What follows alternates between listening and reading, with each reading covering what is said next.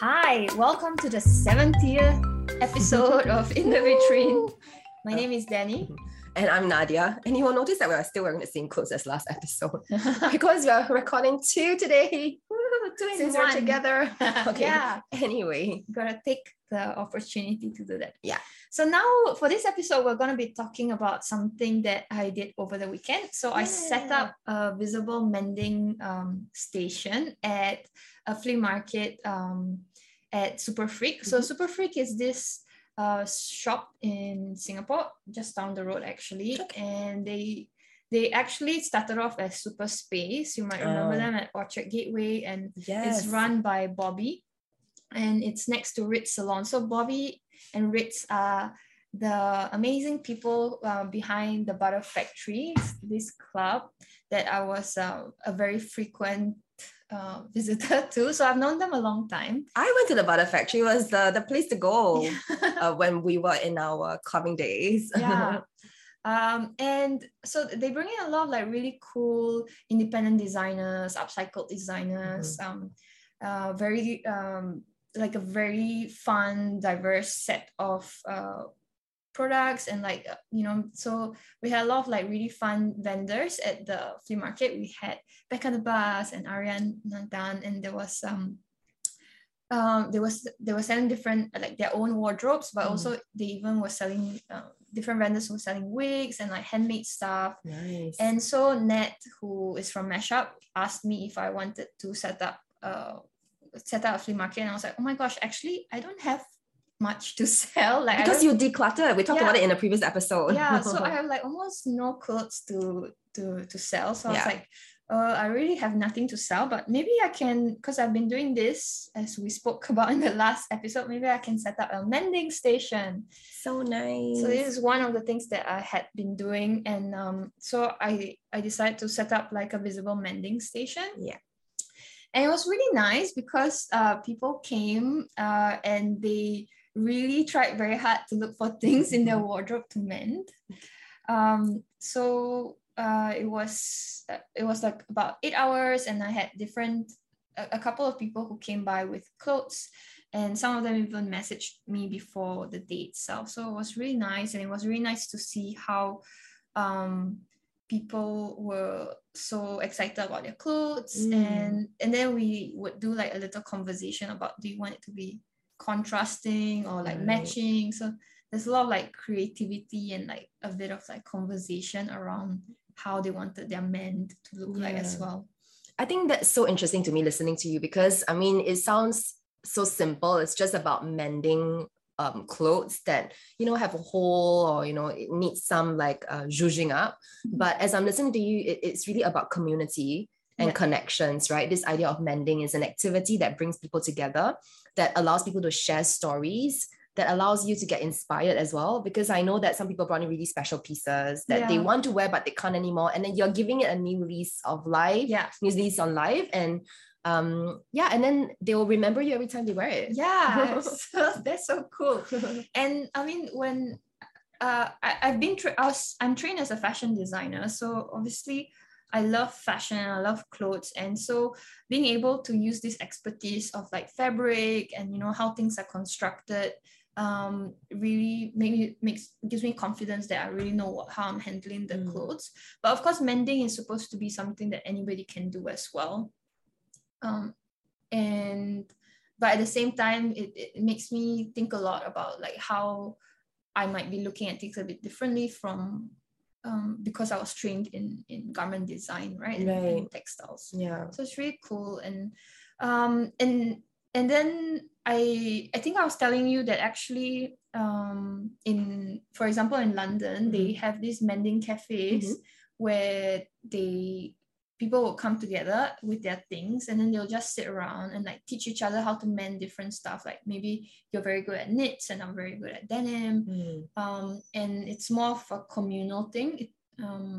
So yeah, I hope that will come to Singapore or we can. Yeah, I mean, it's again about the idea of connections. Yeah. And I was also thinking that it seems quite therapeutic, because if you show what you did again on screen, I love that we can show things because we are doing a podcast. Yes. This is like one of the few times we have shown something on screen, but you can see that Danny put such care into doing these like little stitches, so that it seems quite therapeutic as well. I'm just wondering whether it could become a new form of therapy, because there's art therapy, right? Or like there's equine therapy and whatnot. This could be a form of therapy that actually like also creates something beautiful, something of worth. When I was doing my my MA and I had like a section on mending, I was looking at it more aesthetically, but this book was by Elizabeth Spellman, and she was equating mending and like fixing of things to psychology, like to repair it in humans, right? And so there is definitely that parallel of like therapy, and okay, maybe not like sanctioned therapy, but like, you know, like something that is something to slow down with. It's restorative in a way. Yeah. And so yeah, that's really fun. And I got really obsessed with, buying linen and silk and cotton threads, because you want to repair things with natural materials, so that they, like, natural fibers just tend to go into the clothes much better and wash better, and just to match the fabric that the actual garment is made in. So it's really fun. Yeah. And I know that in Singapore we have this thing called Repair Kopitiam. Okay. Kopitiam is like it means coffee shop. Yeah. In Hokkien, which is a Chinese dialect. Yeah. And people come to get mostly electronics. I think they're more well known for electronics. And you can actually sign up to be a volunteer. And I've seen that before. Yeah, and then they'll teach you like, not welding. What's that one where you fix electronics? I have no idea, like a form of mending, electronic. Yes. Yeah, it's really cool. And they'll do things like fix a lot of fans and then donate them, for example. So I love that we have this resurgence of community sharing and like, this increasingly idea of repair.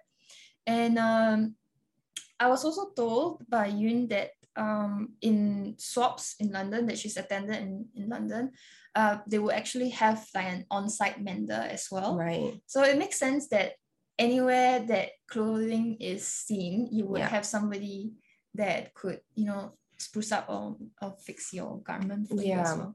And I think, it's not that people don't want to mend things and they just want to buy new things. It's that they don't know how to mend things, or they don't know where to go to mend things.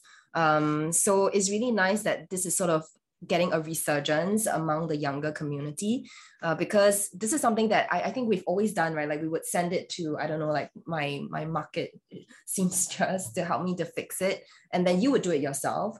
And I used to be able to like sew on buttons and things like that, but it all takes time.